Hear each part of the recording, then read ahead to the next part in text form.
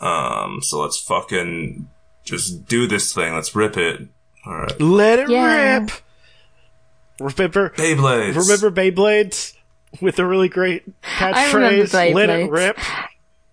Yeah. When I was a kid, there was a torched out car in my neighborhood, and me and my friend used to do Beyblades on the hood of it. Man, I'm sad Beyblades never really took off, because like the idea of customizing your top and everything like appeals to me. Oh, you say Beyblades haven't took off? They're still happening today. They're still an anime. Oh, I mean, I know, but it's it's not a Yu-Gi-Oh, it's not a Pokemon, like it exists. Sure, it does numbers, but it's not, it wasn't a phenomenon. I mean, at least not where I was. Well, I mean, over here in Kentucky, they was super I remember someone crying because they got their Beyblade taken away. Damn, actually, hang on. Are there pro Beyblade matches? Let me check that real quick. Oh yeah, for sure. Championship. I'm pretty sure there was one. There was one around in the UK a couple of years ago. Obviously, I wasn't huge into the craze because, they're all bought for my brother, not for me. So I just kind of stole his. But I don't know. I guess there are... Yeah, no, there's a world championship, and, the people in it look like they're 12, which is good. I think all the other, children's games, when it comes to championships, it's just adults these days. But, that's pretty cool. And you may be... I mean, that's pretty fun to watch. I look 12. You may also say, Bakugan? More like, gone, really gone? No, it's still happening today. There's still a lot of stuff that's happening. I wish Metabots was, a bigger thing. I would like Metabots more. I don't even know what that is. Metabots! More power! I love that song. It's great. But, we should talk about this very anime-ass movie. Oh, Lord, why have you forsaken me? Got me down in Mississippi, where I don't want to be. Oh, Lord, why have you forsaken me? Got me down in Mississippi, where I don't want to be. Hello, welcome back. I might have taken a week off. I'm not really sure. We'll see how the editing goes, but we're back. It's me, your host, Daniel. Normally 2/3 of your host, but today I have split Slime-like into 1/3 of your hosts. With me is... Oh, hell yeah. Yeah, there's the new third, Slime-like emerging from the ooze. It's Roan. Hi. I heard slime and immediately I'm back invested. I was already 30 seconds in and I kind of want to go now, but you mentioned slime, so I'm back in the game. I'm not used to being equal to Daniel on this, so it's kind of hard to exist right now. It's really bold of you to assume that either of you are equal to me. Well, okay? no, I just said to Daniel, you're the Goblin Prince, so. It's true, I am. Alright, so let me revise that. Welcome back. I am 1/4 of your host, Daniel. With me is, normally a third, but now a quarter. We have both been reduced to Jesse, and of course our new overlord, Slime Master Roan, a full half of your hosts here on this podcast. I will be a cruel but just leader. I haven't said what this podcast is. This is, welcome to Into the Radlands. Normally an Into the Badlands rewatch podcast, but we're doing a movie today. Yeah. You watch podcasts? Is that what you watch? Yes, we watch podcasts and then we discuss them on this podcast. Yeah.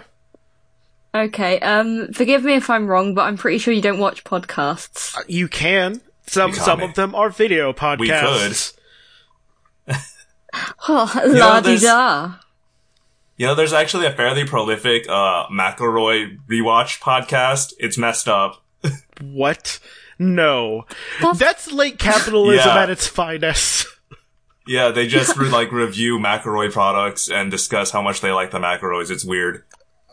I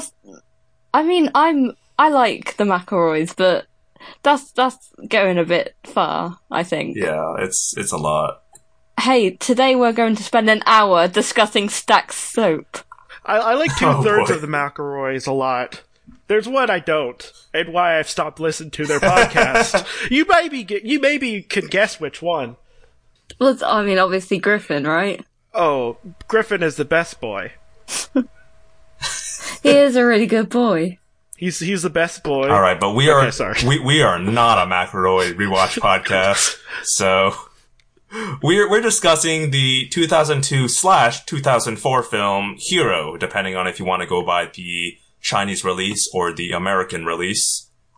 It is related to what we normally do here because this is a actual wuxia film, not just inspired, but dyed in blue, true wuxia film. Directed by Zhang Yimou, and it's about cool people who fly in the sky and fight with swords, more or less. Yeah, it's pretty good. Yeah. So I pretty much only watched it today, because I kept putting it off because I'm an asshole. And very generously, Jesse allowed me to use his Prime and rent it. So I guess you could say Jesse is my hero. I could be your hero, Please baby. clap. Okay. I can kiss away the pain. Okay, I'm done. Could you please... Man, I probably should please just say ask more. Jesse for... What? Sorry, I had to pay $4 on YouTube to rent this, because it turns out Netflix took it off between the time we decided to do this and the time we did it. No, it was on there a couple months ago. Which is why we chose... No, it had been on there for, years. I watched it multiple times on Netflix. Yeah. And then decided no one else used it. Nowhere else except for renting has it. And that's weird, because you can stream so many movies on so many things. Right. Yeah. I was able to find Troll in Central Park on Stars. Who knows about that movie? No one. I was able to find it, but whatever. Good thing Kung Fu Hustle is on there. Yeah. I say as checking to see if Kung Fu Hustle is still on there. I'm pretty sure I saw it up there. Yeah. But yeah, so we all had to spend money on this, so you guys better listen to this. Yeah, appreciate this, please. Yeah, I'm pissed off that I had to spend money on anything. I have money spent on me, okay? Yeah. I don't spend money. Wait, did you not get that reimbursed? I thought we had that going through procurement. Yeah, no, apparently it's still in the works right now, but you know what? You know what business is like, everybody, the economy. Brenda's a little slow about that, but yeah, you should be able to get that expensed out. Don't worry about it. Yeah, I mean, just let him know that I will be contacting my union. Yeah. Keep your receipts, is what I'll say. Oh, Kung Fu Hustle's still on there, cool. so... Oh, good. Okay. We say before it gets taken off. Yeah. Yeah, we will see if it's still there in 12 weeks or however many episodes are in season 2 of Into the Badlands. Yeah. Anyway, we should get started, for real this time. Let's just jump into this movie. So this is Hero. It's, about the, era of the, feudal China with the 6 kingdoms. And one of them, the Qin, has a, powerful king. Everyone's trying to assassinate. They just want to get rid of this goddamn king. I wonder why. And so he lives like a super paranoid life where, he's all alone in his big castle and there's no furniture or anything. No one's allowed to approach him so that not even any sexy green drapes. No, Tragic. not even that, yeah. He always wears his armor, it's, all of that. And then this nameless guy is gonna show up claiming he's killed, the 3 most infamous assassins from the Zhao province or Zhao kingdom that have been trying to kill him. And so, this is kind of the story of how he did that, or maybe didn't do that. Yeah, the one thing that I really like about this movie is that it's 99% flashback. Yeah. It's you pretty much, a lot of people say start as close to the middle as you can, but it started at the pretty much the ending. Yeah, I don't know if I'm actually not an expert in wuxia, but I think that might be like a genre thing. Also, I think they deal a lot with the flashbacks. So I remember Crouching Tiger, Hidden Dragon also was like very heavy in flashbacks. Well, I guess it's kind of like, because it's telling a story. So a lot of stories do deal with, like, you are basically telling a flashback in a story. So I guess that they're just trying to, like, present that in, like, a visual fashion, which I think is, like, really cool. And I really do wish Western cinema did that more often. Yeah. Yeah, speaking of basically telling a story, to jump off that, yeah, I felt when I was watching this, that has a very, like, folklore feel to it, the way, like, everything's presented. Absolutely, yeah. It kind of feels like it's, like, dreamy and surreal and stuff. Like, especially when, I mean, I will definitely talk about, like, colour theory in cinematography more often, because, like, that's my shit. I absolutely love the colour in this film. Oh my god, but it's so kind good. of like, you know, reality and fiction kind of was presented in different ways, and it was like, the same story was told, but it was completely different each time. It was just really, really interesting. It's a bit... Oh, go ahead. Oh, well, one of the things that I do really like about this is it's very dreamlike, and for a movie that is a martial arts movie, it's very relaxing. Like, there's very little, like... Like, all the violence is done in such a way that it's very dreamlike. I think you see 2 drops of blood in the entire movie. Yeah, I was gonna mention that. Yeah, blood's used very sparingly. Like... so it's like, it's very, very effective in that way. And it's just, it's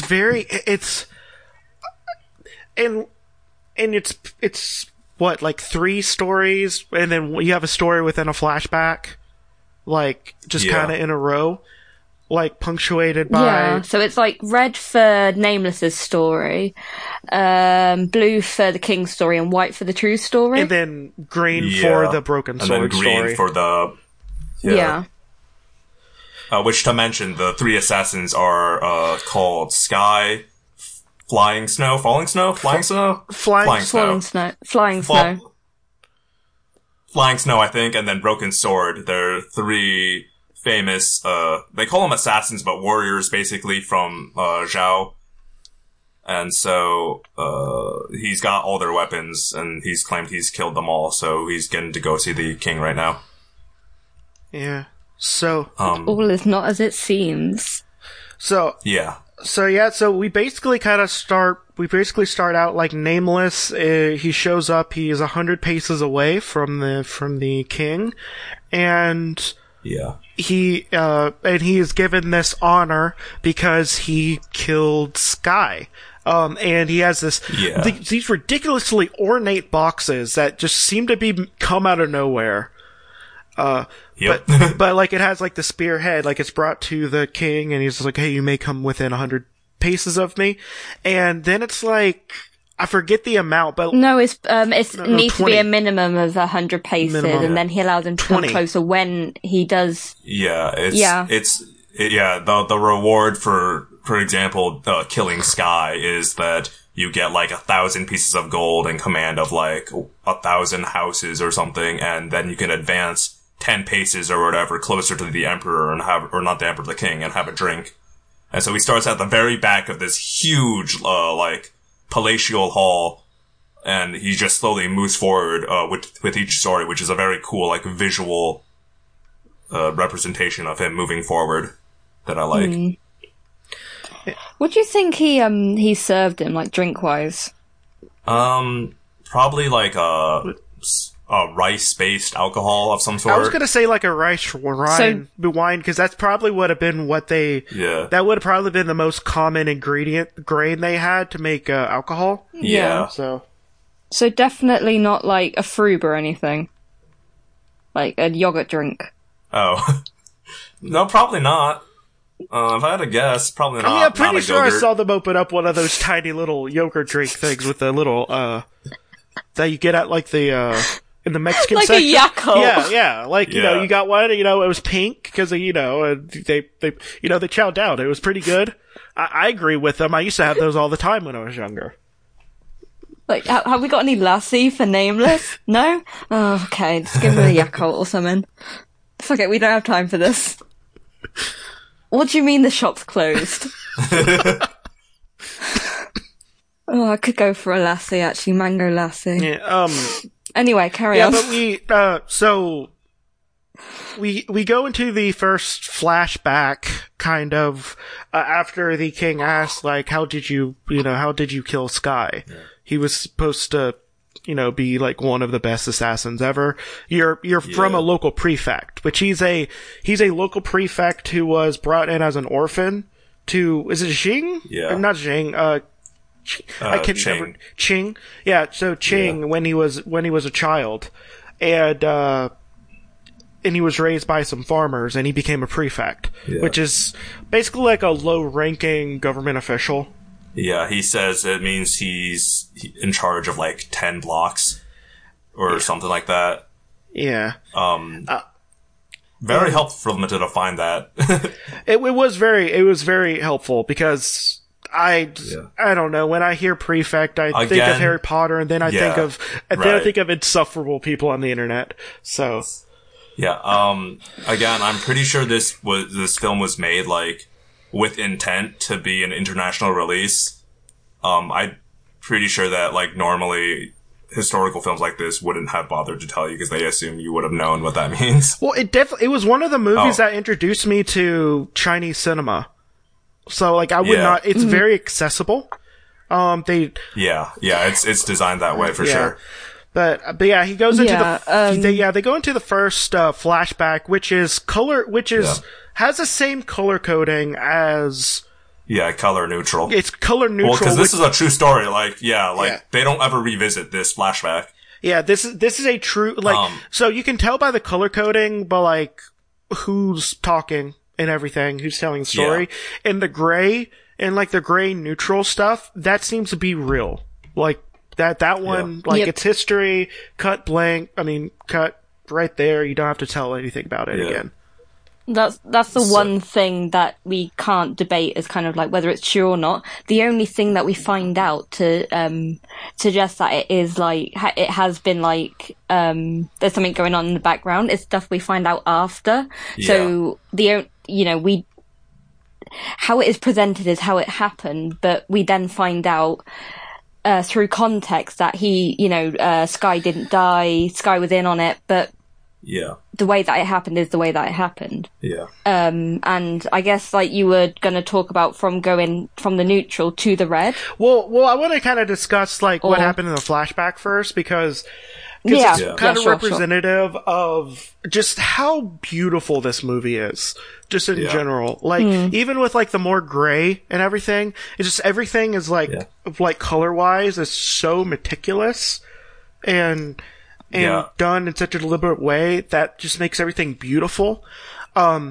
Because first you get this fight, because you had like the sheriff and you have like the guard. You have the guard. 7 of the guard, the elite guard, basically.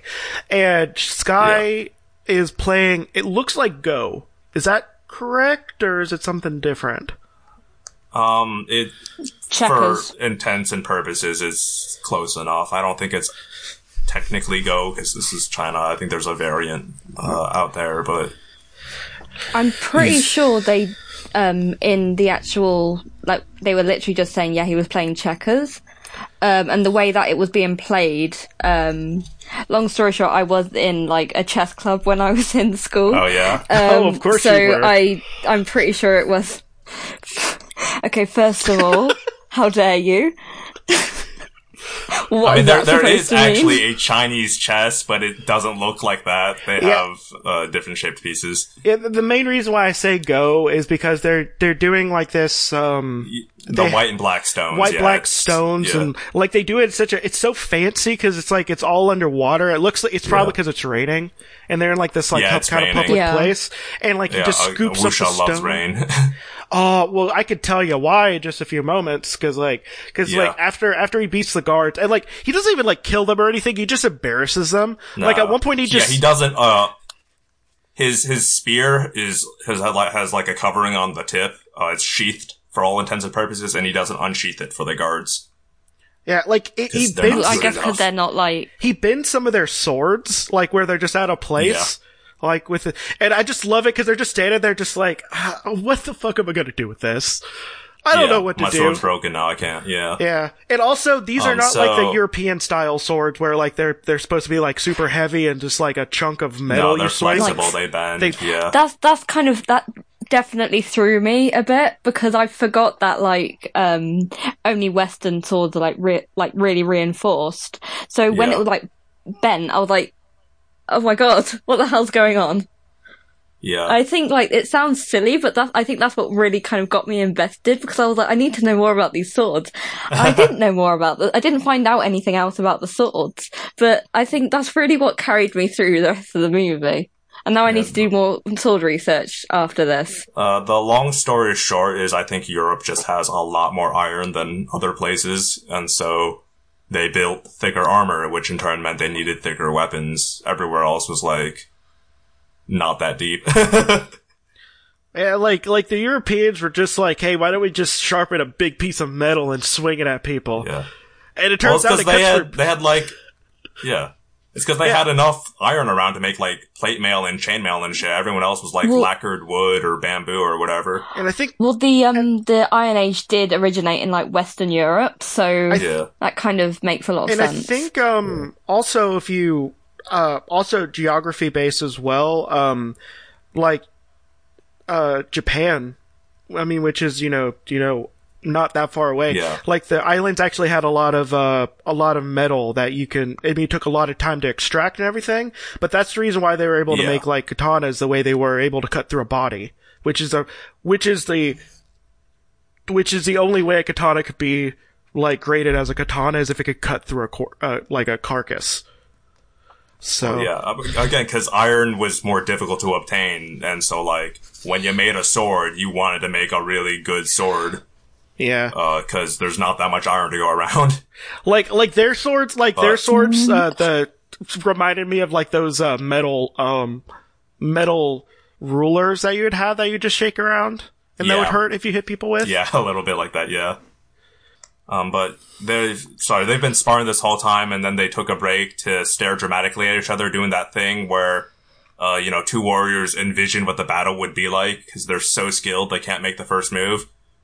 They're doing that thing and they're playing it out in a black and white kind of imagination sphere as an old blind dude plays a Guchin.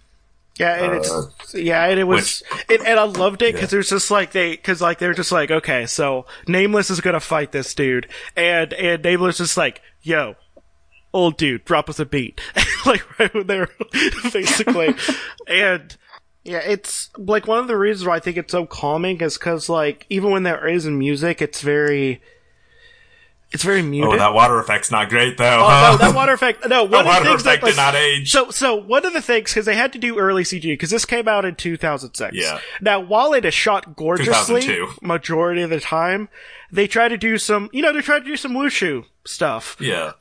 And one of the things, this guy, like he.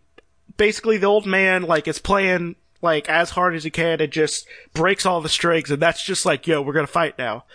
And what happens is, like, he swings around, like, the little, like, I don't know, charm thing he had on it, and, like, it had he's got a tassel at the tip of it, and, it's soaked in rain, so it creates this big vortex of water when he swings his spear around. Yeah, and Nameless is, like, and it's, like, it reminded me of Naruto, kind of.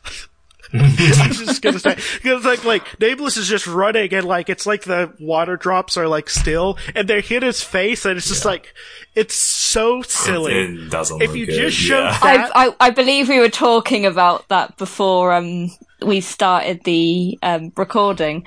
I was talking about how kind of goofy the whole kind of wire works are, and I was gonna mention like in this part. I didn't think about this part, but definitely in another part, almost at the end, it looks like he's kind of just on a skateboard being pushed really slowly. Yeah. Just kind of, because he's he's very level the way he... Yeah. They'll try to do these like shots of them like lunging forward gracefully in slow motion or whatever, with like a close up on their face. But they're not actually moving fast and slowing it down. They're just moving at speed and they're making it look like slow motion. So like their hair's not flying backwards. Their headbands aren't moving. So they just look like they're moving forward very slowly. It is very, very funny, and it does not age well. Yeah, like that's the one thing against it, because when they're actually doing like the choreography for the fights and stuff, it looks really great. Yeah. As soon as they try to do any of like the lunging stuff, it's just like, oh my god, this did not age well at all. Please stop. Please. Yeah, a lot of this movie feels very poetic while watching it. It feels like I'm watching poetry. Yes, it's. But we're into the red flashback now. Yeah, so. Oh, yeah, he gets, boy. Color theory. Yeah, he gets to advance. He gets to advance up to within 10 paces. Mm-hmm. At that point, he gets like 10,000 gold and like 50,000 authority over 50,000 houses. Something like that, yeah. 10,000 golds and 1,000 houses. Yeah, something like that. Okay. Wait. No, it was I magnitude early. It was a lot more. It was a lot more. And he got to take a drink of, I'm gonna assume rice wine, because I feel like they would just say tea if it was Yakult. like tea. Takes a sip of Yakult. Yeah. So in this flashback, he says that he has tracked down Broken Sword and Flying Snow, who are lovers, at this calligraphy house that the Qin army is approaching to attack. And he's, in order to like study Broken Sword, he has disguised who he is and is requesting a piece of calligraphy be commissioned through Broken Sword so they can see Broken Sword's calligraphy because... Oh, go ahead. Now, I think it's really very interesting, the fact that they're in a calligraphy house, and the way that especially Flying Snow fights is very kind of fluid, with her, very long, like, flowing dress, which was sleeves, traditional at that time, and like the excessively long sleeves, and when she moves, it's very like painterly. I almost feel like it's like when you drop some ink in like a vat of water, and the way it kind of blooms out. I just think it's so artistic and so like absolutely gorgeous, and it was entrancing, like even for like 5 minutes after the first fight scene in which she's kind of batting the arrows away happened. I was just kind of looking at every single movement of that fabric. I just think the costume designer, the costuming in that is absolutely fantastic. It's probably the best like costuming and like fabric work that I've ever seen in a movie. And that's saying a lot, because I really do pay attention to costuming in movies. Yeah, Carry on. So one of the things is, like, when we say red, we're not talking about just like a normal red. It's like a crimson, like a deep, like it's a very deep red, and it permeates everything. Because basically, like the Qin army. I'm so sorry. I'm so bad about Romanizing Chinese stuff. Qin's close enough. Yeah, but there's a calligraphy house, and you have Flying Snow, Broken Sword, Moon, who is Broken Sword's apprentice, or master. Well, I guess apprentice would be the right word. Apprentice, yeah. And then you have a Nameless, and when this attack starts, basically the Qin army, or not Qin, blah, blah, blah, blah. The Qin army, they had these, like, really cool, like, crossbow things that you have to be on your back to do. I loved it. Yeah. But, like, yeah, that was a lot of fun. But, like, they shoot these, like, huge arrows, and, like, they're just, it's raining them. And if you've seen 300, the rain of arrows, very similar effect. And it's kind of like, it may well be in 300. I can't remember. It's like in a Greek myth, but like there's so many arrows that it blotted out the sun. Yeah, that was 300. And that's really kind of what it reminded me of. Yeah. And like, although it's just this movie came out before 300, so you know. Well, I don't know. It was just I haven't watched that movie either. Yeah, it was just these waves and waves of like these like really big like black arrows just kind of piercing everything. And when this starts, the master of the calligraphy house, like, stops everyone from running away and being like, yo, I didn't tell you can leave, basically. And, like, you have to, he has this very poetic thing about, like, how they can come and they can kill us, but words last forever or whatever, and I'll show you the true meaning of calligraphy. So I do have a problem with what he said, because he said written word cannot be taken. Yeah. I'm gonna point them out I'm gonna say, first off, they're writing in sand, because that's how they practice calligraphy. But second off, I'm going to point about to the Library of Alexandria being burnt down. We lost so much knowledge because it was just written language.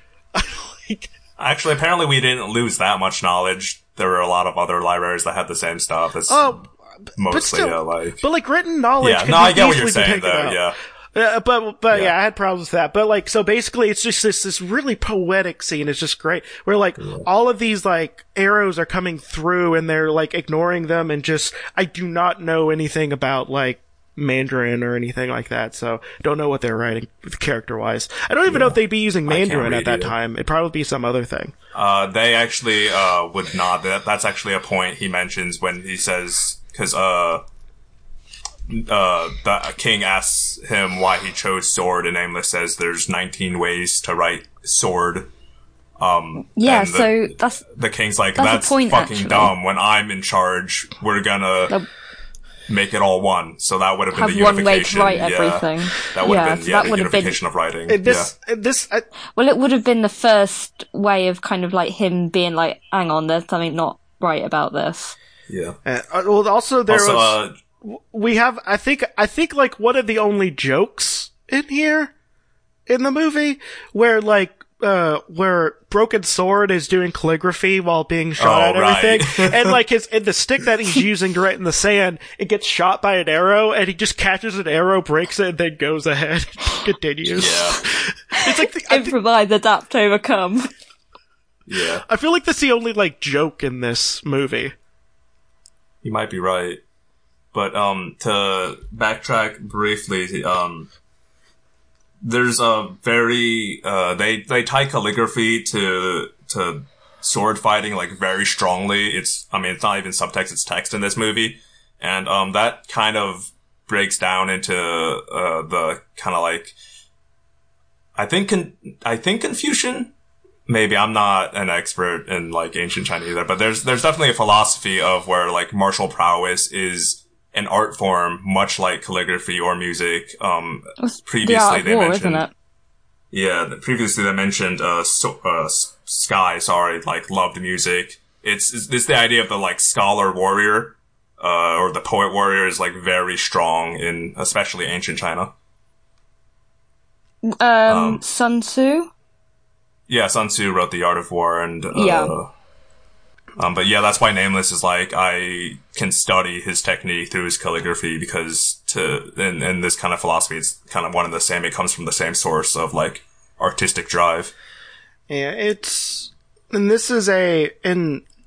scene is just so great, because like, there's a lot of layers going on as well, cause like basically which it feels like pointless, but Nameless and Flying Snow are they're just like basically like dance fighting the arrows. Yeah. Which sounds like derogative or not fun when I say dance fighting, but they're basically just like batting away a lot of the arrows by like it's kind of like as I said earlier, like the way that especially Flying Snow moved is very graceful and choreographed. And it almost doesn't seem like fighting because it seems so effortless, but that kind of really just represents how strong she is.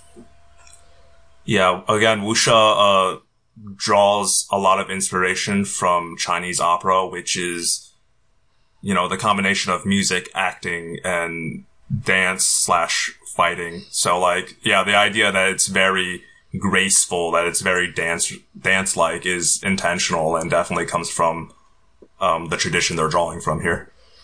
Yeah. Also, they're intercutting it with Broken Sword doing his final calligraphy piece on an 8-foot scroll with a giant, like, person-sized brush. And just kind of juxtaposing. Go ahead. Yeah. Oh, and of course, it's in a really deep red. Of course, yeah. Blood red, one might say. Some might say that. Ooh. Yeah. Some might. It's like... But kind of like, I guess, sorry, you go on. I think this is the longest flashback. Is that correct? think this is the longest flashback. I haven't timed that. I don't know. But it's the first one, and this is all Nameless saying stuff, and his contribution in this part anyway, up during this part of the battle, I guess, quote unquote battle, is, well, what am I trying to say? He's batting stuff away, but afterwards, Broken Sword and Sky are kind of walking around. Well, no, it's Moon and Broken Sword. Sorry. Moon and Broken Sword. And it gets revealed that, Broken Sword is having an affair with his apprentice. And a very, did I miss something? So the background here is that Broken Sword and Flying Snow are lovers, but Nameless is claiming that at one point, Sky and Flying Snow spent a night together as lovers, and so there's a romantic tension between Broken Sword and Flying Snow currently, and that's why he sleeps with Moon, is kind of as a revenge thing. And it's the least horny sex thing. Oh yeah, it's very artsy. It's very artsy. Cause basically you have them kind of staring at each other very deeply, and then you just have it just kind of cuts to a Broken Sword's face, and you hear fabric fasteners tearing, and then it cuts to them underneath, it looks like a red silk. Yeah, like a huge satin sheet. It's and you can just see the outline of their body moving. It's pretty cool. It's very not horny, which is, I'm not used to that. So many things are horny nowadays. I mean, in my good Christian neighborhood, I really do appreciate when things are less horny.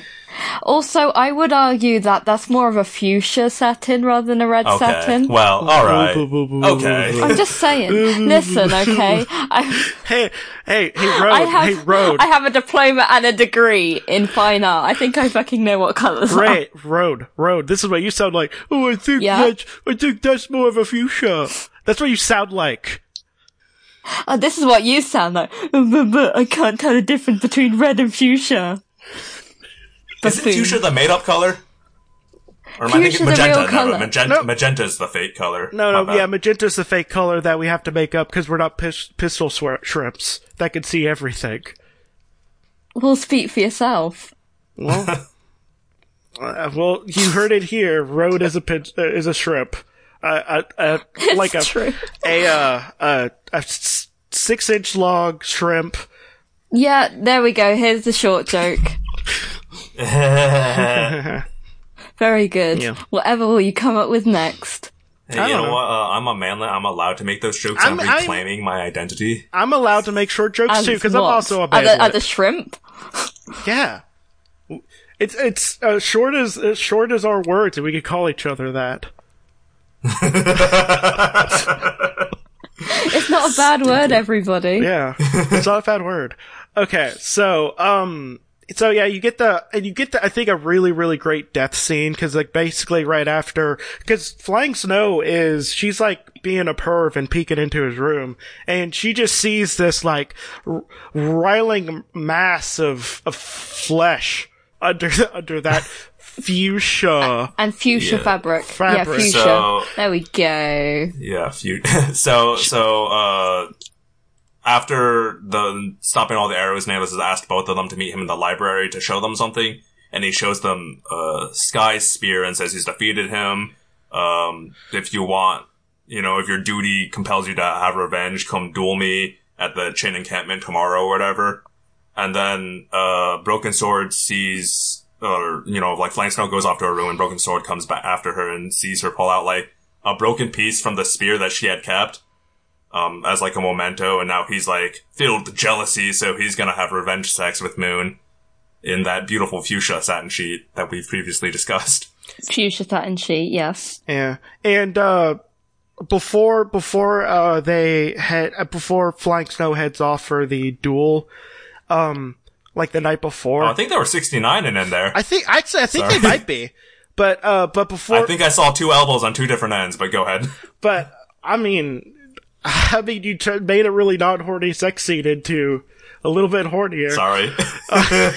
You had to slow it down to 50% speed so it could analyze all their parts. Enhance. But yeah, after we get this sex scene and Flying Snow kind of sees sees what's going on. You have them talking to each other through like a door or wall or something like that. And at the end of the conversation, Flying Snow just like shoves her sword through the wall and into Broken Sword, and he kind of just clumps over, and you don't see any blood because they're in a crimson red. Everything. Yeah. You do. It pulls down his ankle. Oh, that's one of the two times that there's blood. Oh, yep. Sorry. Yeah. Interestingly, both in the red scenes. Yes. Yeah. Blood only appears in the red scenes, which I think is really interesting. And then like Nameless is kind of, I don't know, kind of an asshole about this, but it's just like, it was because she was so distraught I was able to beat her. Just like, and very convenient. And he does his move that he does that looks like he's on a skateboard, Naruto running with the sword out. Yep. Where he does like the stab. Jet Li's Pro Skater 2. but he does a thing that I love, like in most animes and everything. Like he does like his final move, and then he just immediately like sheathes his sword, and then like they fall over. I love that. It's great. It's a great thing. Yeah, that's pretty cool. I find it really. No, carry on. No, I'd also like to kind of talk about this Nameless' sword as well, because the only people who have like different types of like swords are the two assassins, Broken Sword and Flying Moon and Nameless. They have different swords, and they're like a little bit more ornate. Nameless has this sword that it seems to be built in a little bit more in the middle, and it just has a slot, that empty slot, towards the end. Oh yeah, that was fun. And he uses it to really fun effect in later fight scenes. And he has this sheath, which sheaths are normally like a wood with like a lacquer over it and everything.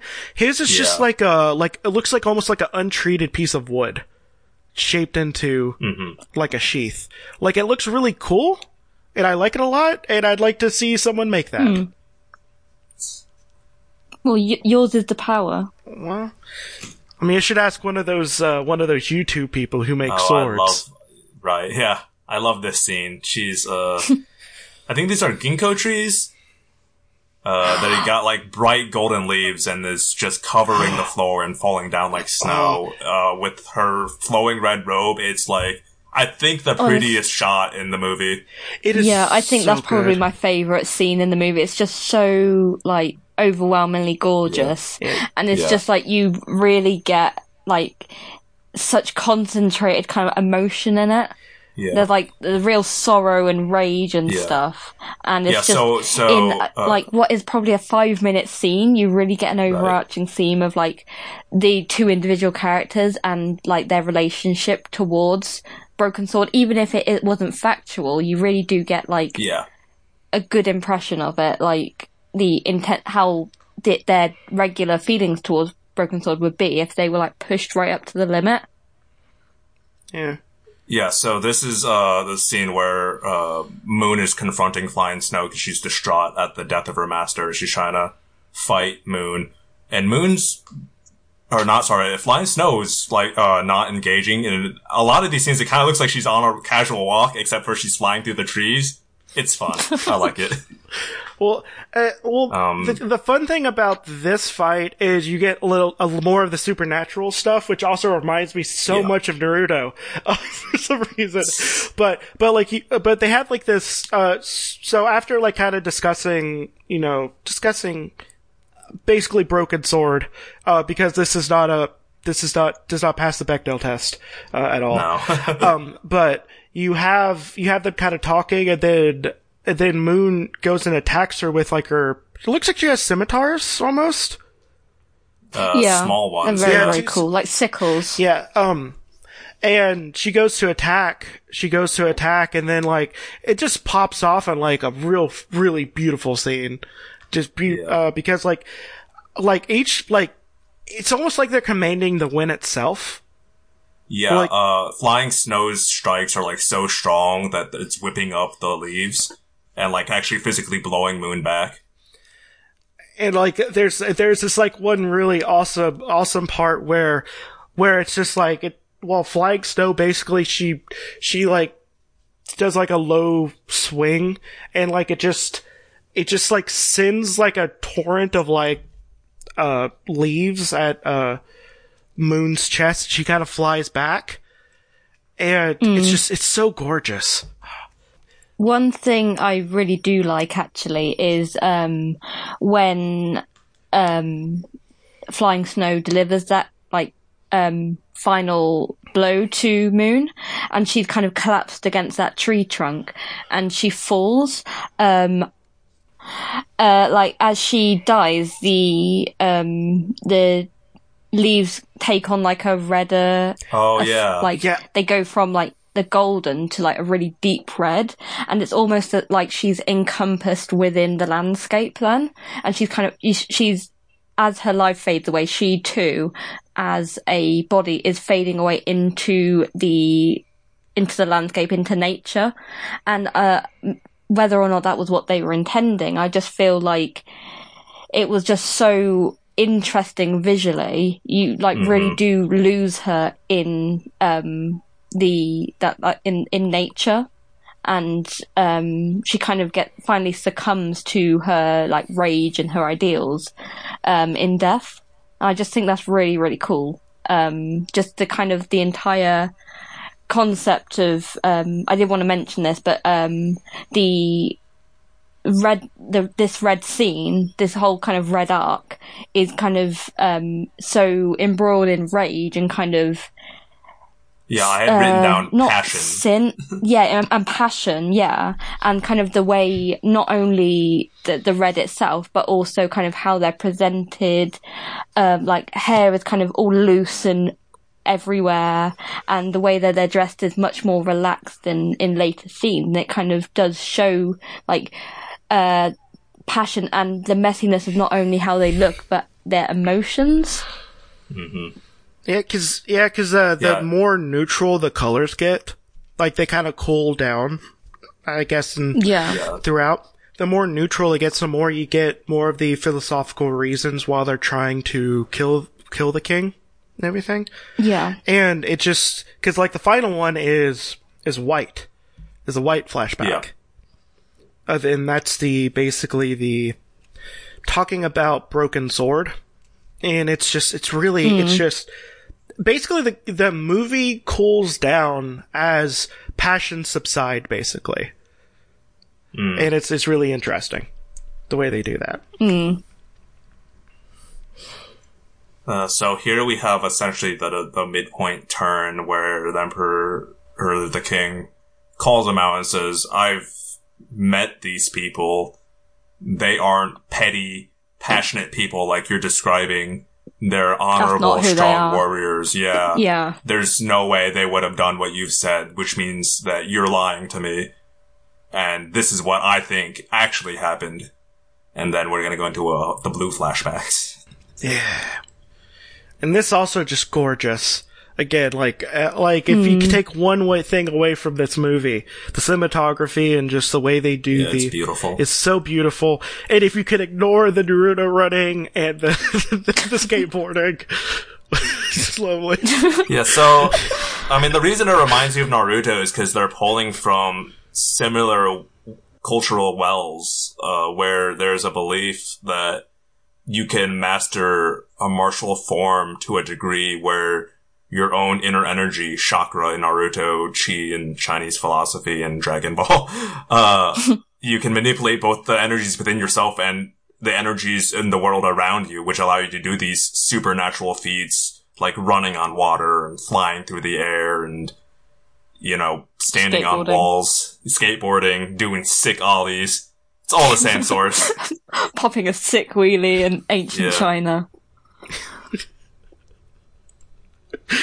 I'm surprised that hasn't been done, and the RZA wasn't doing the soundtrack. This shame like Shamploon, but it's okay. No, listen though. I was just talking last month, but they should make a live action Samurai Champloo, because you know how fucking sick. Oh my god, that would be. I just like. They better get someone who's like really freaking hot for Mugen, because that was like one of the first people I really like. Right after I realized I liked Gerard Way, then I was just like, I think I'm into Mugen. It's just like, just make someone really hot play Mugen. I also have not watched Samurai Champloo. Oh, it's really good.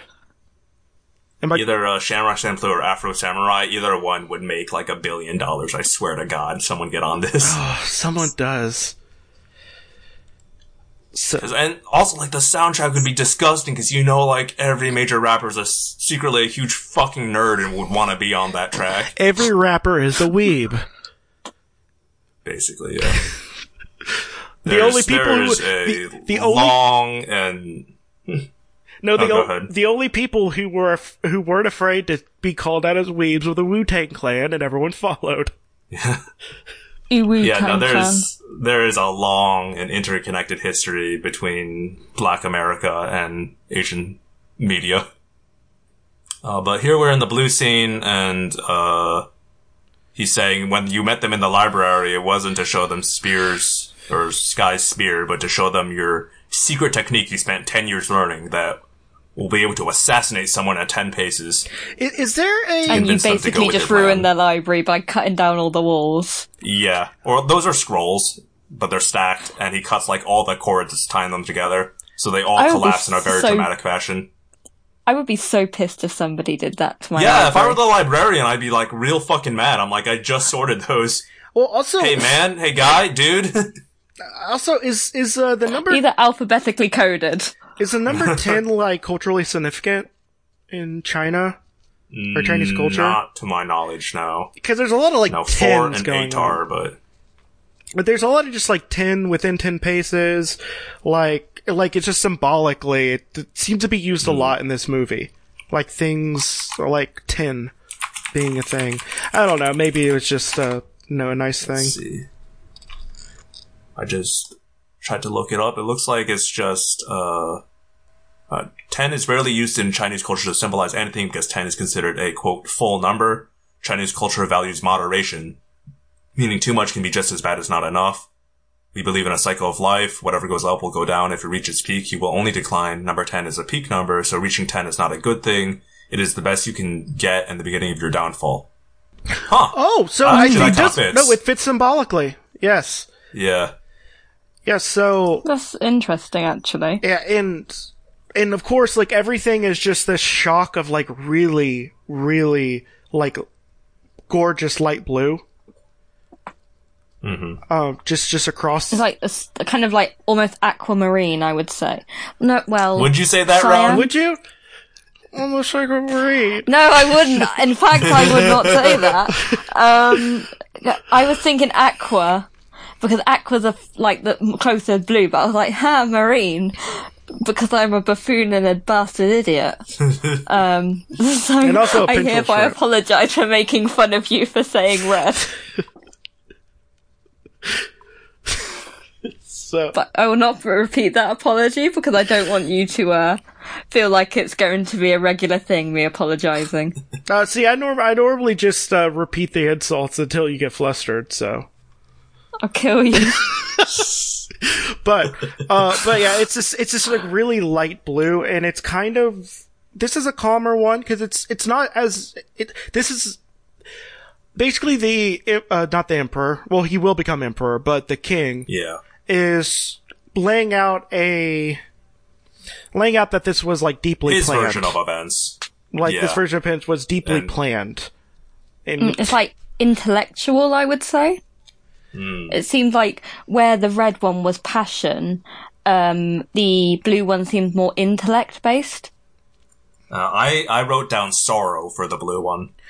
Yeah, there is a lot of very sorrowful tale. Agree to disagree.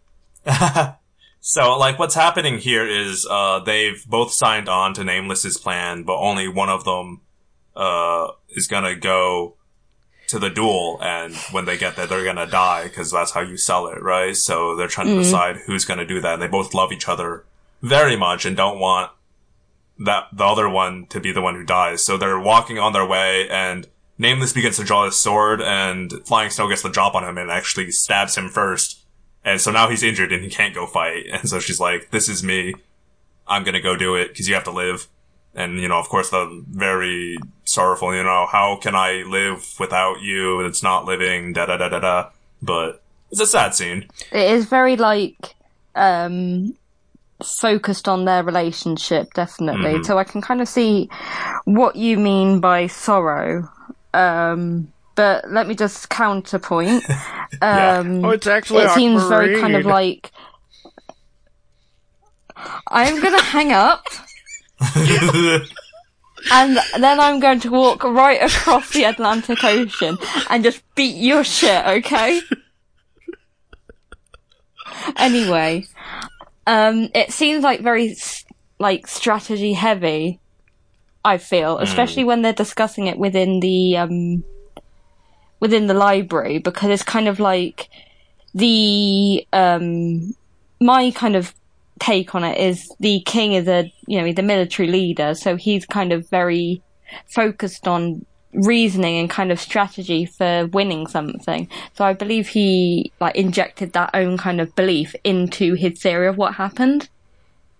That makes sense to me. Well, yeah.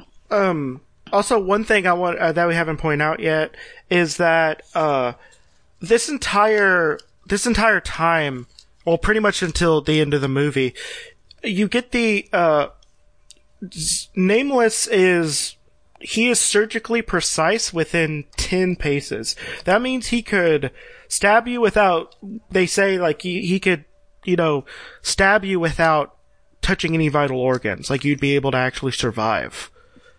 Yeah, that's what's revealed in the third flashback. Yeah. And one of the things that is, cause like we're talking, because, Broken Sword and Flying Snow, they were talking about like, we don't know which one should take the fall for this. Because he needs to get within 10 paces.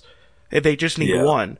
So Flying Snow tries to do a surgical strike to not hit anything, on, with her sword with, Broken Sword.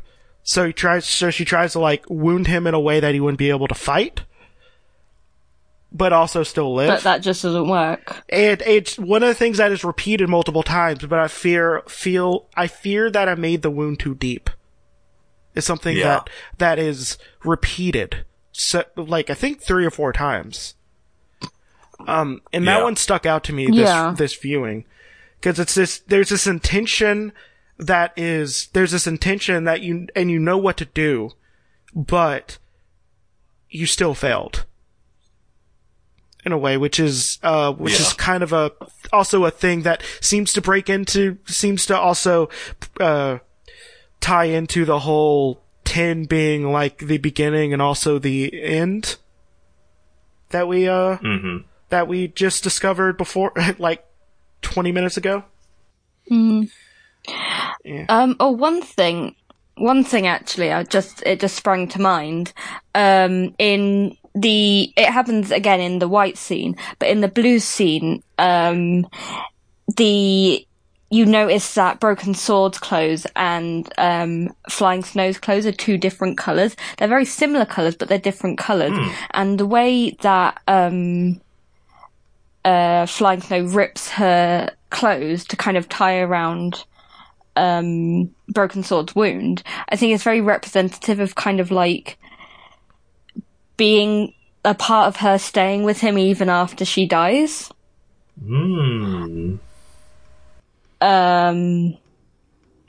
Because it happens again in the white scene, but it's Moon who does that this time. I don't know if there's I'm not quite sure of the significance of that to me at the moment, but definitely in the blue scene, it's very noticeable to me because they are 2 slightly different colours, so it does stick out. And he keeps it on him for the entirety of, while he's alive in the blue scene. Even after she's died, he kind of keeps it around himself, even after I'm sure the wound has healed. Yeah. So it's kind of like he's keeping a part of her with him for as long as he remains alive. Yeah. Oh, this is the goofiest fight in the movie coming up here. I wasn't really vibing with this scene, but the Emperor basically says, then you and Broken Sword fought because of, he has to. He's honor bound because you killed his lover. But neither of you were like really into it. It was just kind of like a thing you had to do. So now we're gonna go see. He says with Sky, it was a battle in the mind, but this was a battle in the heart. But it's the same idea, I think. Oh no, they actually do fight. Never mind, because in the water splash. But yeah, it's just a very slow fight where they're dancing on water, and then they keep on doing this thing where they dive into the water with their sword and bounce up, and I don't really get it, and it looks very silly. That was kind of goofy, yeah. It was just kind of like it zoomed in really intensely on like the sword kind of dipping into the water, and I don't get all that right. one. Like parts of it, I do like. This part right here is very bad, where it looks like they're on a trampoline. Yeah. So parts of it I do like because first off, it does remind me of Naruto. Again, and because they're doing because both of them learned how to do that that chakra technique where you code it on your feet. You could walk on water, or run, or jump on water. Yeah. And like, they just, parts of it are very interesting because like because they zoom in on like the water and you get like these really gorgeous drops, just like cinematography of just water dropping and stuff. But it's a very silly fight that we may visit a couple of times. It's incredibly goofy. Ping pong with water droplets again, now, it's a mess. Like, visually, it looks gorgeous. I love the blues and kind of how clear the water looks, and this whole kind of like beautiful. Yeah, it looks beautiful, and the little kind of hut that her that gazebo, flying snow. The burial gazebo. Yeah. That looks just really pretty, and it's kind of. I did wonder how they got. Because it was kind of just there. There wasn't like a path up to it. So I was kind of in the fight. I think it's because I wasn't impressed by the fight. I was thinking about how they got to the gazebo in the first place. And I was like, is it a boat? Water walking. Did he swim? No. He can run on water. No, they learned the chakra technique to walk on water. They're Jesus. This is a nice effect though. They were fighting and a drop of water fell on Flying Snow's body, so Broken Sword runs over and Nameless charges after him thinking he's got an opening, but then he sees what he's doing, so he pulls up at last minute, which causes him to stumble and almost fall in the water. So he recovers, but water splashes on his face, and that takes the place of his tears. Yeah. Well, also, this is a silly part that just took me out of the movie for, I think, a couple of minutes. Like, he falls towards the water, and you do the thing where you try to catch yourself, but he does that with the water, and it dips in a little bit, and he just kind of bounces back up like it was just like a trampoline, and I was just like, that's silly. That's really silly. It was because it's because he's so dummy thick that it kind of like took the shock of the fall and just bounced him back up.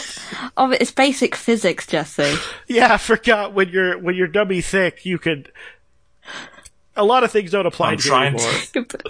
Yeah, I'm trying to assassinate the king of Qin, but I'm so dummy thick, my killing intent alerts him to my purpose. The clap of my killing intent.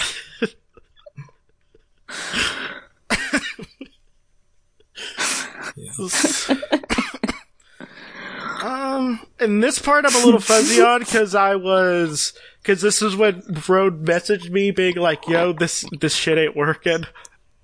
And I kind of looked away for a bit.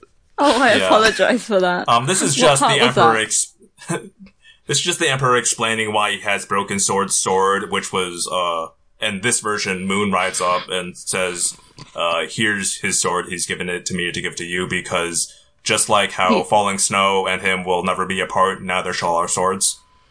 Oh, yeah, I remember that. That was very poetic and fun. I think. And, I mean, not fun, I mean, touching.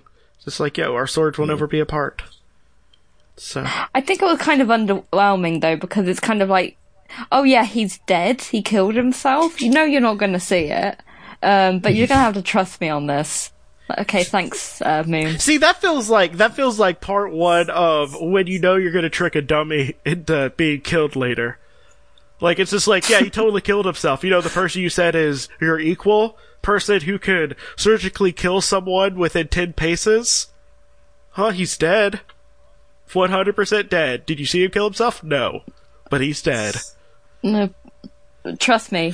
Pretty much took care of itself. Nothing to worry about. Please don't go looking for him. Is this pretty much the last one? Yeah, we're about to The head white into scene. the final, yeah.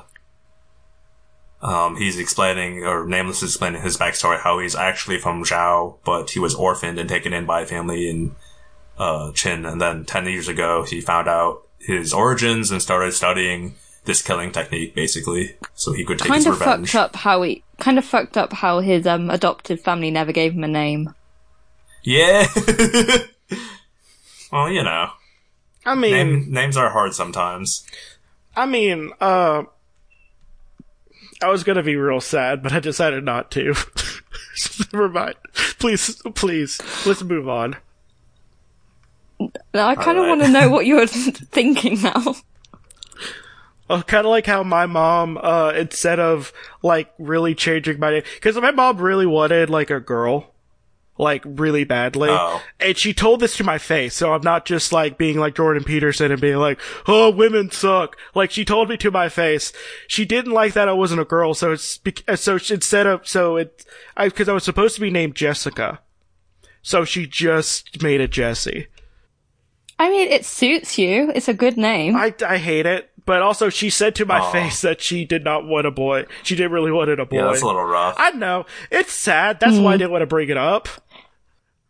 Well, if it makes you feel any better, my brother kind of got a second-hand name. If I was a boy, I was definitely supposed to be called Aiden, and my mum just couldn't be bothered to think of a new name. So I have a question. She's just like, yeah, fuck it. I have a question. So that Aiden energy obviously rubbed off, even though you did get the name. Is your brother like a emo kid? Yeah. So really, An e-boy? So I don't even want to refer to my brother as an e-boy, but yeah. So because the name Aiden, you could only do two things with that. And that's either being e-boy or emo. And I feel like the emo part rubbed off on you. How dare you? For the record, I was emo first. When I was emo, he was still in his Kanye West phase. But wait, did you listen to the band Aiden? I didn't even know there was a band. I did know there was a band called Aiden, but I've never listened to it. I have. The only time I've seen it referenced is when I was watching the JoJo's Bizarre Adventure kind of abridged series. Oh man, someone made that, huh? It was referenced then. Well, let me just tell you, Aiden, pretty good emo band. And by pretty good, I mean not good enough to be remembered by most people. But I listened to it, and I liked it. Well... Was it as good as Atreyu? You know. No. I don't know who that is either. Well, looks like you were a younger emo than I was. So, boo. Yeah, well, how many years older are you than me? I think 50. I think I'm 50 years older than you. I'm solidly in my 80s right now. Slowly, succumbing to the passage of time, huh? Yep, slowly. Okay, let's get to the third one. The third thing here. The white flashback. Yep. So, I mean, they're planning, it's just the major change here is instead of he has a super swift strike that can kill from 10 feet, he has that, but also it's like super precise. So he can use that to stab them without killing them, but make it look like he killed them. Whereas the Emperor thought he just killed them. Yeah.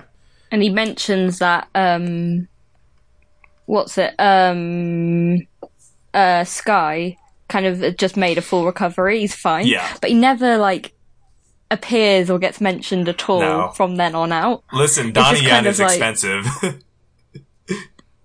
I like to imagine he's just kind of I like to imagine that he's just kind of hanging out at the checker place, and he's like, bet you thought you saw the last of me, a la American Horror Story Coven. Oh yes. Surprise, bitch. And they're like, so what the hell? Yeah, what's happening here is we've learned that they had a chance to assassinate the king some years back when they infiltrated the palace, and then Broken Sword didn't go through with it, and now Broken Sword's convinced that the king has to live, and he's going to do everything in the power to stop this assassination attempt if they leave him alone. So Flying Snow's like, well, I'm going to fight you. Hey, Nameless, help me, and we can stop him, because he's stronger than either of us, but together we can do it. And they do, and she stabs him. And now Moon is fighting Nameless, and Nameless is about to clown on her super hard. Yeah, this is like, they might as well have put Moon in clown makeup, because, like, Nameless just fucking wrecks her. Yeah. Like, at one point, like, she goes to stab him, and what he does is he blocks the sword with the hole in his sword, and then rips it out of her arms.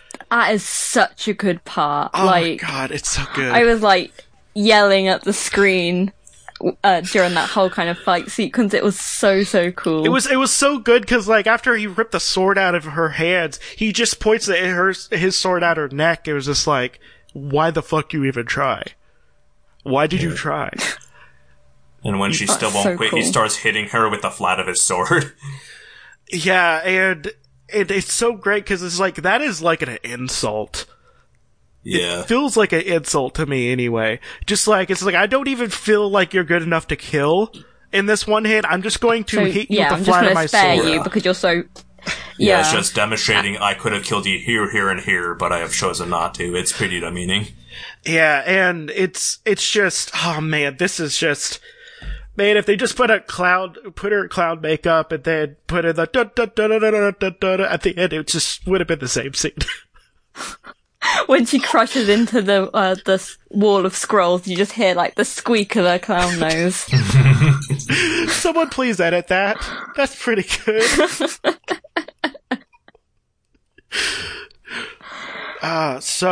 But it's kind of very much like the student is not ever going to surpass the master because, like, she's too up in her feelings. Mm-hmm. And that's kind of why she has so far to go. Yeah.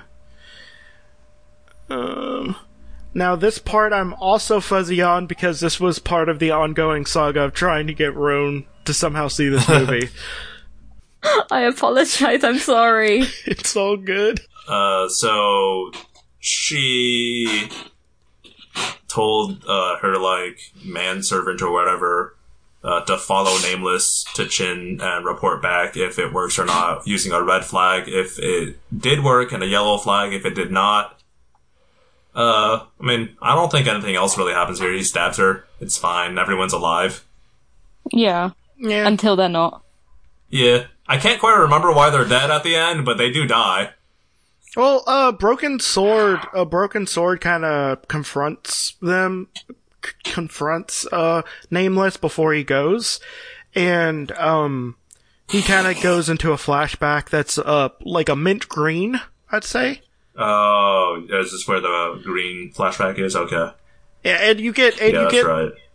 This is like the most anime I think out of all of them because it's showing the assassination attempt on the king the first time. Oh, it's so cool! It's so visually, like, delicious. And Broken Sword, who uses basically, like, it looks like he has like a more substantial sword as well. It looks almost like a broken European sword. Yeah, it's very kind of like solid. Yeah, but it's it's very different from every other sword that's used in the film, and it is really quite unusual because it's so stylistically different, and like the way that it is, how solid and how kind of, I guess, thick the blade is really not typical in like Asian swords at all. Also, it's broken. And like... Yeah, I mean... A very astute observation. Well, I don't think we've actually said that Broken Sword actually uses a broken sword. Yeah. He's the Fair only enough, one, yeah. He's the only one who has, like, a literal name to his, like, assassin name. Everyone else is like Snow, Sky, Broken Sword, and he's holding a broken sword. But what like, was he called before he got that sword? He was Sword. Like also a nameless. He was also like a nameless wanderer. He said so. I guess he just didn't have a name, and so it was like, well, if I'm going to use this, I guess I'll just be Broken Sword. But here's the actual silliest part though, because it shows that they're like running and like they have the guards, and both Broken Sword and Sky are slicing through shields and weapons. Well, yeah, and through people. That's what happens when you become that powerful of a swords person. But I don't think they did a great job on the prop work on that, because they didn't make the inside of the shields look like solid. So they just kind of look like it kind of looks like when you slice through a mushroom. Yeah, it's foam. I mean, you can tell they have foam. And like, I understand, but like, they did so much color correction for everything else. Why didn't they just do it for the weapons and stuff? But they're basically just slicing through people. And canonically, they took on 1,000 guards in their first attempt to assassinate the Emperor. Which is why they're so feared. This is a Dynasty Warriors. Game. Yeah. Level. I mean, yeah. They're just swinging their sword and taking out like 6 people at a time. And they have to take over an area long enough so they can open up the gate for the king. Right, of course. Then Broken Sword gets into the chamber, which, I'm gonna say this, I understand having decorations. Maybe don't have like hundreds of like cloth going down, hanging from the ceiling in your throne room when you might be assassinated. It was so easy for Broken Sword to just hide. I mean, even if you take out the fact that you might be assassinated, just from like a practical point of view, you're going to get tangled in those so much. All right, like, listen, you're going to trip into it and take the whole thing down. He's a king, so he can have ornate decorations if he wants. Also, he thought having like 1,000 soldiers in his capital would be enough because he wasn't expecting super soldiers to come and cut through everyone. That's why in his updated palace he doesn't have any more curtains because of this scene. Okay. First off, Daniel. Yeah. You know what? The first part I will say to you: having 1,000 soldiers should be plenty to keep out most people. Right. But here's my rebuke. I feel like if you want to have the ornate stuff, have it on the wall so you can still have people in your fucking area if you want to have them. So you can see them. Like, it makes no sense to have like a king's court, that you won't be able to see half the people because you have like gigantic pieces of fabric hanging down. No, it's a flex. You're like, I don't have to see you. I'm the king. The thing is, like, they're not even like decorated or something. It's just like green silk. What mint green? Yeah, silk's expensive. It looks very. Well, I wouldn't say it's mint green. It's more spring green. But go on. It's more spring green. Ooh, you sound like Frode.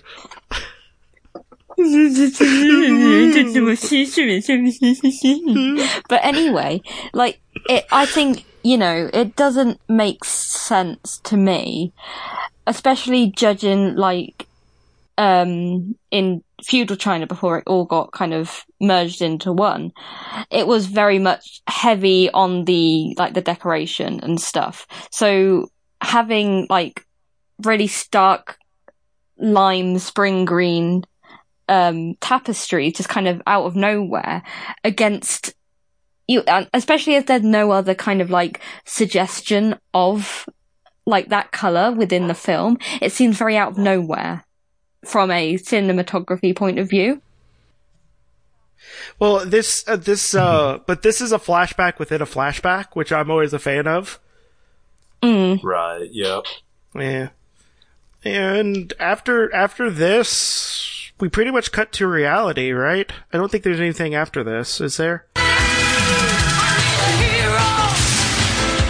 Hi, we did a brief cut, and Roan unfortunately had to leave for personal reasons, but Jesse and I are still here. I've reabsorbed the goo. I'm now back to 2/3 of your host. Let's finish this movie. Yep. So this is pretty much the end of the movie, which I felt was actually a little drawn out for as poetic. And a little bit. Yeah. So, at the end, like this is Broken Sword's last attempt to convince Nameless not to go through with this plan. So they're like in this big desert area, and he's doing calligraphy with his sword in the sand, to kind of express his inner being. Really, he's like, "This is my ideal. These are like, these words reflect what's in my heart," is what he says. Yeah. And he writes. Oh, go ahead. Oh, he does. One thing we didn't mention is the calligraphy that a Broken Sword does in each one. Basically, shows up. It was on a big scroll that was unrolled. Right. Yeah.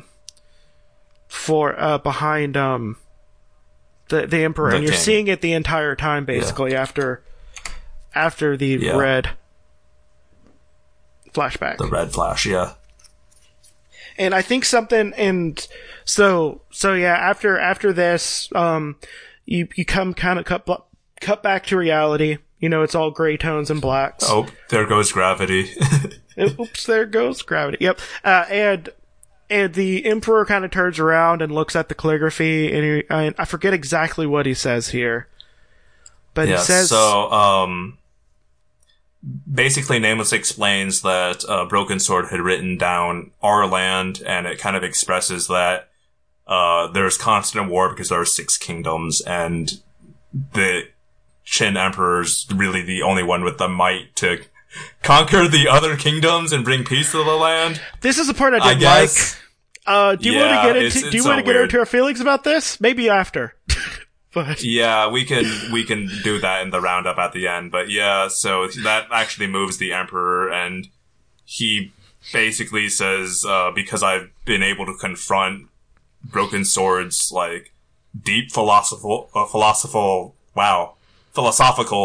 like thoughts and like his high esteem of me or whatever, and that he actually truly saw what I wanted. Yeah, that was the other thing, is that this was actually the king's ideal as well, but no one else understands. They all just think he's a tyrant. So after all that, he says, he's been like moved, and he's like, I don't fear death, so if you're here to kill me, that's fine. And then he studies the scroll and comes to some more revelations about life or whatever. Yeah, and it's, and the entire time he's like turned around, he's just like, hey, if you're gonna kill me, might as well do it now while I'm having this epiphany. Yeah, basically. And yeah, he actually, he asked, how were you planning to kill me without a sword? And Nameless says, I was planning on taking yours. So he fucking throws his sword to Nameless, and it's like sticking straight out of the table, and he's turned around to go look at the scroll. And this is when, because he don't care no more. And this is when Nameless, Naruto skateboards, like slowly towards him. And you think, oh, he's dead, because he has a shocked face on his back. And he says, this decision I make will kill many, but it's what's needed, basically. They make it look like he went through with it. And guess what, everyone? He didn't kill him. It was the hilt of his blade. Yeah, spoilers for the entirety of Chinese history, I guess, but the Qin dynasty does manage to unite China. That is what historically happens. So, sorry to spoil that for y'all. But. Yeah. Spoiler for literally hundreds of years of history. Thousands. Even. But yeah, so he pretty much just kind of, like, the Emperor's just like, whoa, what a cool dude. This is a really cool dude. But then he realizes, like, yo, I have to die now, cause I guess I plan to assassinate you. Yeah. To assassin you. The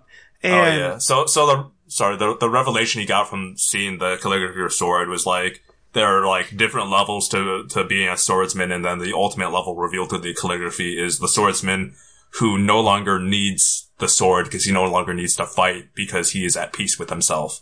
And that's kind of implied. That's the level Nameless reaches at the end here as he calmly walks out to his death. And me being an infantile Westerner who doesn't understand whatever language that was. I'm gonna guess Mandarin. But, yeah, it's in Mandarin. But it looks almost like it says ass a couple of times. It has like something that looks like an A and ass, then a couple. So. To clarify, Chinese written language is unified across, like, everyone writes the same, basically. They just speak those words differently when they read them, so it's not written in Mandarin, quote unquote, because there is no writing in Mandarin, it's just Chinese. Yeah, and then it's like Mandarin, and then there's like Cantonese, and then I think those are like the only two main ones. Those are the two biggest ones, but there's like hundreds of regional dialects. People from Beijing speak differently from Shanghai, speak differently from Fujian, etc. And also, it's a tonal language as well, so there's also a whole bunch of that as well, which is why it's really hard for Westerners to learn Chinese a lot of times, because we do not do tonal stuff. Nope. So if your ear and your tongue haven't been trained for it, it's hard to pick up. Yeah. It's like, their minor differences can literally mean you're insulting someone to just, like, asking politely. So. Yeah, I mean, it is and isn't that deep. Like, people will understand what you're saying through context if you fuck up, but, like, yeah, you can mispronounce things and people will know. Yeah. Well, but yeah, so this is the part of the movie that always sticks out of my head as well. So, Nameless kind of walks out and he's surrounded by thousands of soldiers. And he gets to the door and everyone's chanting, he tried to assassinate the king. The bureaucrats in the kingdom are surrounded that king, and they're like, permission to execute him. They're like chanting this in one voice. He tried to assassinate the king. You must, go through with the law and kill him. There's also this scene here with Broken Sword and Falling Snow, where the servant she sent came back with the flag that says Nameless didn't succeed. And so she confronts Broken Sword and is like, he got within 10 feet, there's no way he could have failed unless you managed to convince him not to do it. So fuck you, how could you do this to us? And now they're gonna fight, and she kills him. And then herself. And actually, in Chinese color symbolism, white is associated with death. So I don't know if the final flashback being in white was foreshadowing, because they all die. Yeah. Which, also in China, and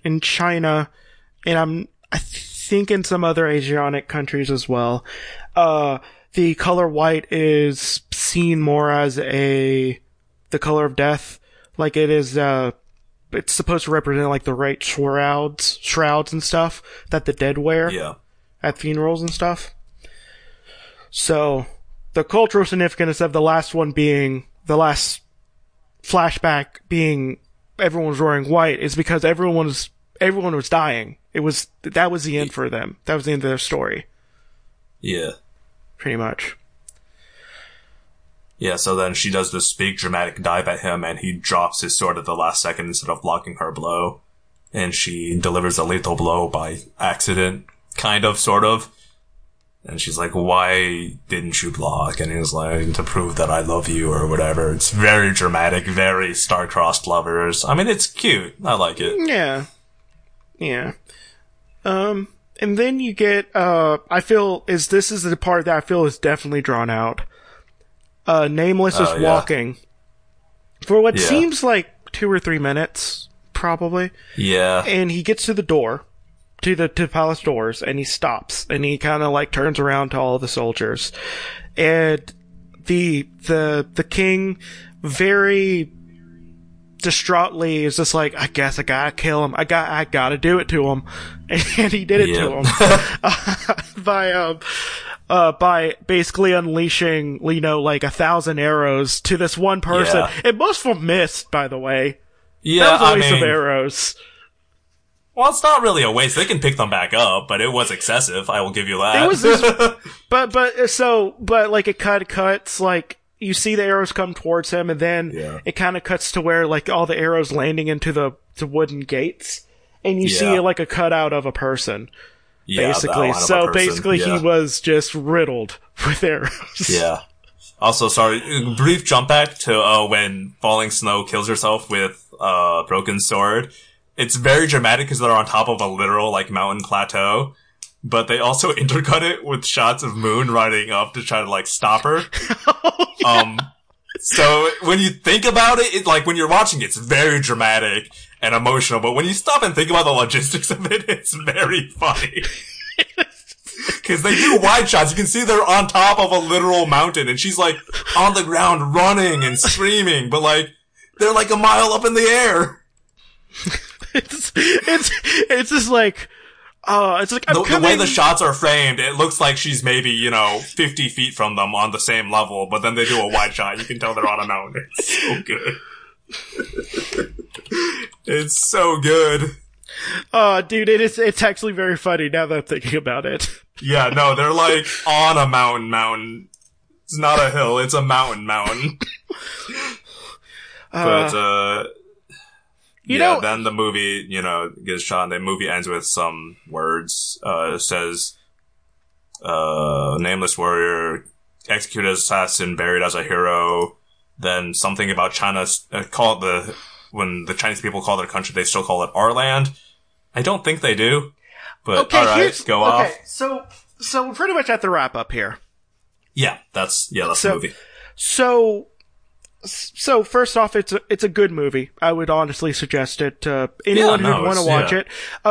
It would have been really easy to watch if Netflix didn't take it off, and the only place you can get it is through renting. Like, it was very available before. Very available. Yeah, I think it was even on Prime huh?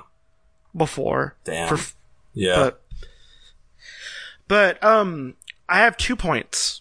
2 points I want to make.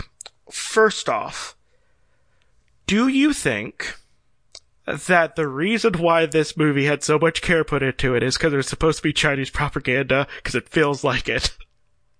No, yeah, I think that's correct. It feels like Chinese propaganda. Film. Yeah, I'm pretty sure this is a propaganda film. It's really good, and honestly, but it feels like a Chinese propaganda film, because you can tell when China is trying to put something out that's mainstream for, like, Americans and Westerners to like, and there's, like, when it has a certain sheen, when they go out of their way to explain stuff, you can kind of pick it out as Chinese propaganda. Yeah. Like, because China has been... finish what your thought. China has been kind of doing Chinese propaganda to make Americans, like, get in the good graces of Americans for a very long time. Yeah, so it's just, this feels very much like Chinese propaganda, almost like how, like, Space Jam feels like Michael Jordan propaganda. Yeah. But here's the other thing that I want to point out that I think that we both can talk a little bit about, because both of us are fairly left in our beliefs. The whole thing that Broken Sword said, that, like, we need this strong man to bring us together so we can, truly become one people. Does that sound like something that you hear from certain people that may be causing a lot of issues right now? I think the word is fascism? Is that the right word? Yeah. It feels very fast, because he's literally laying out strongman theory. Or Führer theory, if you're German. It's not great. I don't know if I'd classify this as explicitly fascist, but it definitely is leaning in that direction. It's not good. It's just like, because, like, it's just like, hey, we need this one man who has a singular vision to bring together all these people under his idea of what this country should be. Yeah, it's very, like... It's not great. It's looking back at an imperial age in a very rosy way.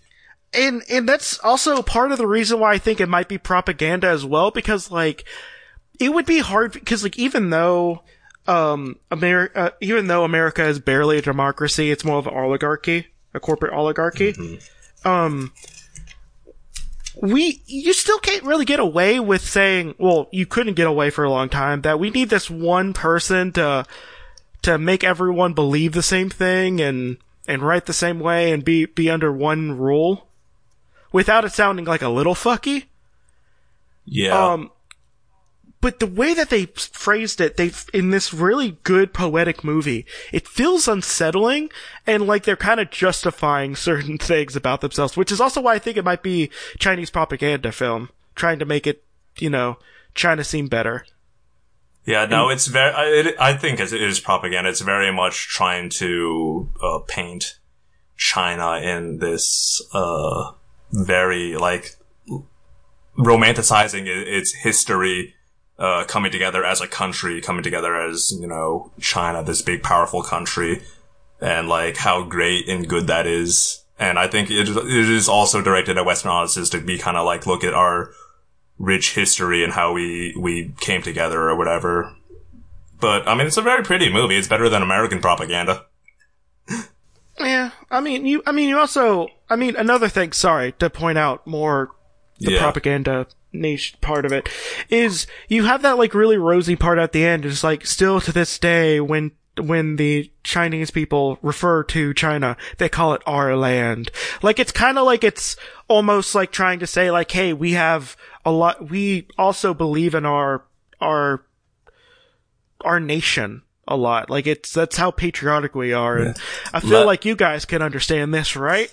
Right? Yeah, let's address that, because I actually looked up Hero on Wikipedia, and they actually have a section for this part. So, what they actually say in the movie is he says the words Tiansha, which literally translates to under heaven, but I guess can more metaphorically refer to just like all things under heaven, aka the world. And then I guess in American localization, they changed it to our land, which seems to imply the nation of China instead of the whole world. It says, let me see here. Zhang Yimou was asked about the change at a screening in Massachusetts and said it was a problem of translation. If you ask me, our land is a good translation. I can't tell you. All translations are handicapped. Every word has different meanings in different cultures. So maybe it wasn't as propagandic at first when it was created, and it became more propagandic when localized for Americans. I don't know. I wouldn't be surprised if they thought if they made the propaganda even more propagandistic for Americans, that they thought that'd be okay, because it's how you get us, honestly. Yeah. We are very successful with propaganda. Yeah, I don't know if I've ever seen anyone refer to China as Tiansha before, but I mean, the Mandarin for the country of China is, Zhongguo, which translates to the Middle Kingdom, and that's in reference to above us there is heaven, and below us there is the rest of the world. So, kind of a similar sentiment, I guess. Yeah, I mean, yeah. So, I don't know, those are my two concerns, because, like, honestly, I didn't really get those readings when I watched it when I was a little bit younger, before I was a little bit more politically minded. But it stuck out really hard, like, this time. Like, oh, I guess the director maintains that he had absolutely no political points to make, but you kinda just told everyone that it's best to just, have a really strong person, like, rule you after an assassin had a perfectly, I think, justifiable reason to kill him. It's hard for me to, like, be hyper-critical, I guess, of this, because it's, to me, it's, like, no worse than a lot of American films that do very similar things for America, so, like, I get it, and the movie itself is good, so, like, I acknowledge the slant they're doing, but I'm still gonna watch this movie. Oh, yeah, I know, but speaking of that, you know how I'm just putting it here because I don't have any other place to put it. But, so I watched Shin Godzilla. I know I'm moving over a completely different country. Yeah. But I watched Shin Godzilla, and they had an actress who was supposed to be American. And I'm just like, she does not act American at all, and barely, like, when she speaks English, she obviously doesn't speak, like, that good of English. And then I remembered, this is probably what every other ethnicity and country thinks when they see one of their characters in an American movie. Because the entire time I'm just like, she's supposed to be the daughter of a senator? Yeah. Of a senator, and she's supposed to be like half Japanese and lived most of her life in America. And I'm just like, this is not an American person. She's way more Japanese than anything. Like, she's acting almost exactly... The ones that trip me out, the ones that trip me out is, sometimes I'll be like watching a Japanese drama and there'll just be a white person who's like a teacher or something, and it's someone who speaks like fluent Japanese, and they don't address that it's a white person. They're just there. They just hired like a white person who speaks Japanese for that role. Hey! Did you watch the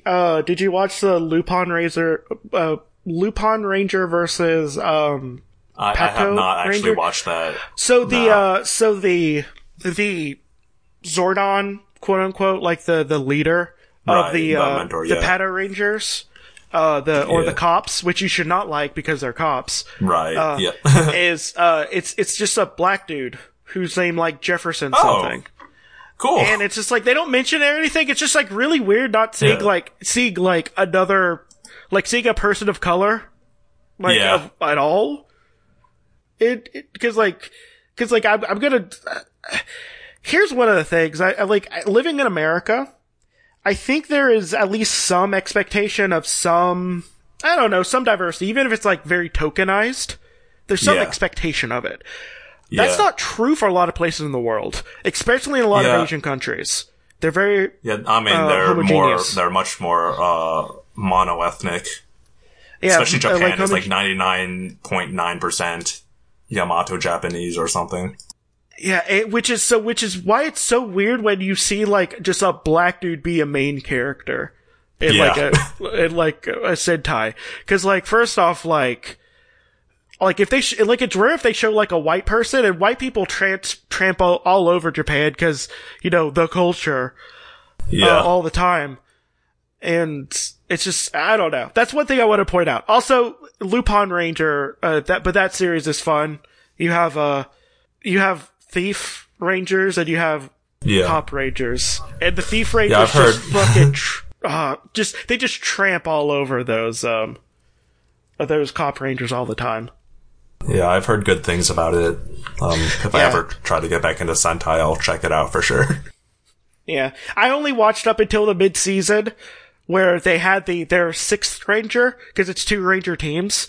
Their sixth ranger is a ranger that switches between gold, which is the thieves, and then silver, which is that's cool. The cops. Yeah. And they just switch back and forth. Which I'm gonna say, probably not a good person, because if you're a thief that can get in good with the cops, you're a narc, and you need to get out. Sorry to, not to, I guess, put us back on track, but one more thing I want to point out about this movie before we wrap up. Where was it? I saw this. The cinematography was a collaboration with an Australian cinematographer, Christopher Doyle. The overall framing story is the colors were chosen for their aesthetic reasons and not symbolic ones, and the colors orange and pink were not considered as options, as Doyle was dismissive of universal theories of color, such as those put forward by Italian cinematographer Vittorio Sotaro. He's wrong. So, there's that. I feel like that's a lie. Yeah. Like, why, I mean, why make the reality the one where everyone's in, black and white? Like, pretty much universal, colors for, endings and everything. Well, black is a pretty universal color for ending for most cultures, most Western cultures, and then white for a lot of Asian cultures is also a sign of death or the end as well. Yeah. It feels like a lie, but whatever. It feels super symbolic, and I feel like he's wrong. Death of the author and all that, you can certainly still make many interpretations about color theory here that I think are still valid, even if he stumbled into them by accident. Yeah, maybe he doesn't believe it, but it's actually true because he did think about it. I'm joking. He did a really good job. He did a good job. I don't know why I'm being antagonistic. Say thank you to, actually, here's a fun game we can play. So Miramax got the rights. This movie came out in 2002 in China. Miramax got the distribution rights. But they did not really do anything with that.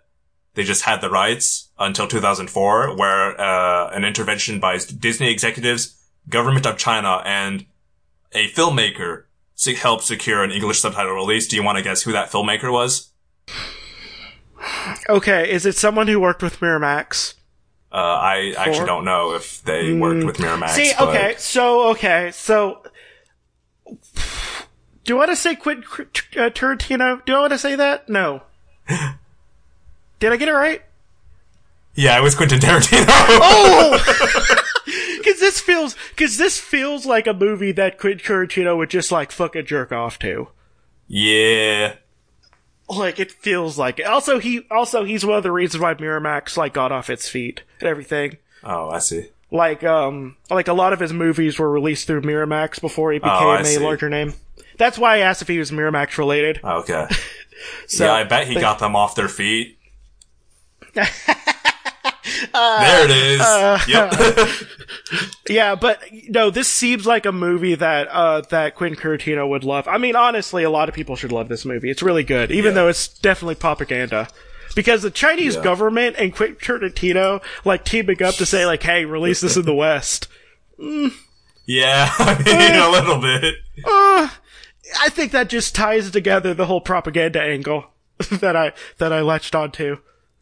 Yeah, no, this is definitely propaganda, but I mean, so are Marvel movies, so like, whatever. Yeah, well, they know Marvel literally adds, like, extra scenes with more Chinese-focused actors and stuff in it to make them sell more in China. Oh yeah, no, the courting of the Chinese box office has been a very prevalent and growing trend the past 10 years. Shout out to when they put Fan Bingbing, one of, like, the most accomplished actors in Chinese cinema, as Blink in the X-Men for 2 whole lines because they wanted to sell more tickets in China. Also, so I know we're rounding out. I just want to ask you a question. It has almost nothing to do with it. Sure. But what do you think is going to get us? Do you think we're going to get, like, a super shitty corporate cyberpunk dystopia before we die of climate change, or like right when we're dying of climate change?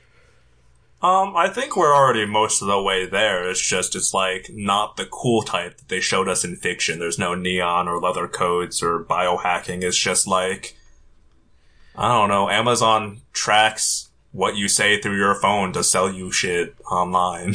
It sucks. I mean, we're most of the way there. I'm more asking, can we get to the point where I could biohack and lop off my limbs? Oh. I just want to get to that point before I die of global warming. Yeah. Will we get to Blade Runner before we hit Mad Max is what you're asking? That's it. I want to hit Blade Runner before I get to Mad Max. I don't think we're gonna hit Blade Runner. No, I don't. I think we're in cyberpunk, but it's not cool cyberpunk like that.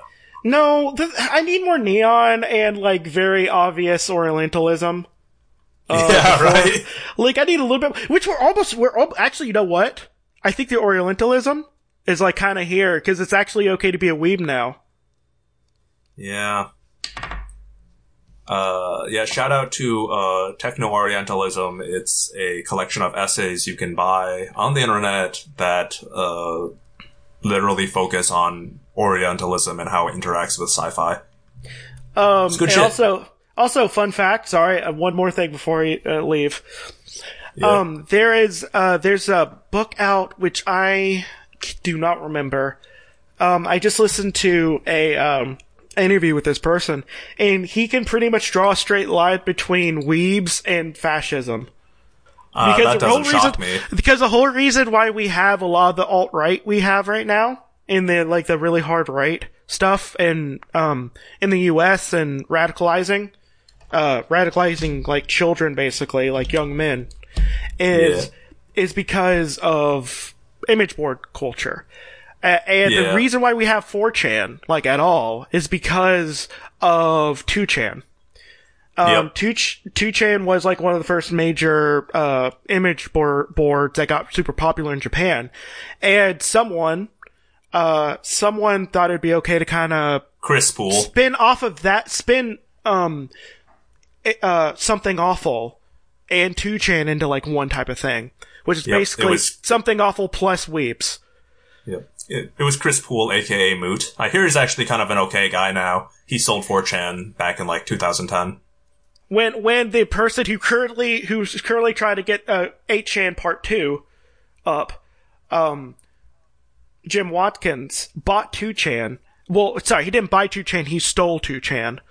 And nice. The person who made 2chan then bought 4chan. All right, so yeah, so basically weebs are the reason why you have fascism, and we need to destroy weebs. So I do not disagree with that sentiment. Yes. Okay, sorry. I just kind of want, I thought that would be somewhat relevant somehow. Yeah. Not really. All right. Well, we've hit past the 2-hour mark of this recording, so let's wrap this fucker up because I'm gonna have to edit this, I think. We don't really need to, like, do any recommendations. This is a special bonus episode. You can go to our regularly scheduled season 2 for that. So I guess we can just, get out of here. You wanna, give us a sign-off, Jesse? Yeah. When I look at this calligraphy, I realize that we need to unite under this one person's vision. Yeah, dope shit. Alright, bye.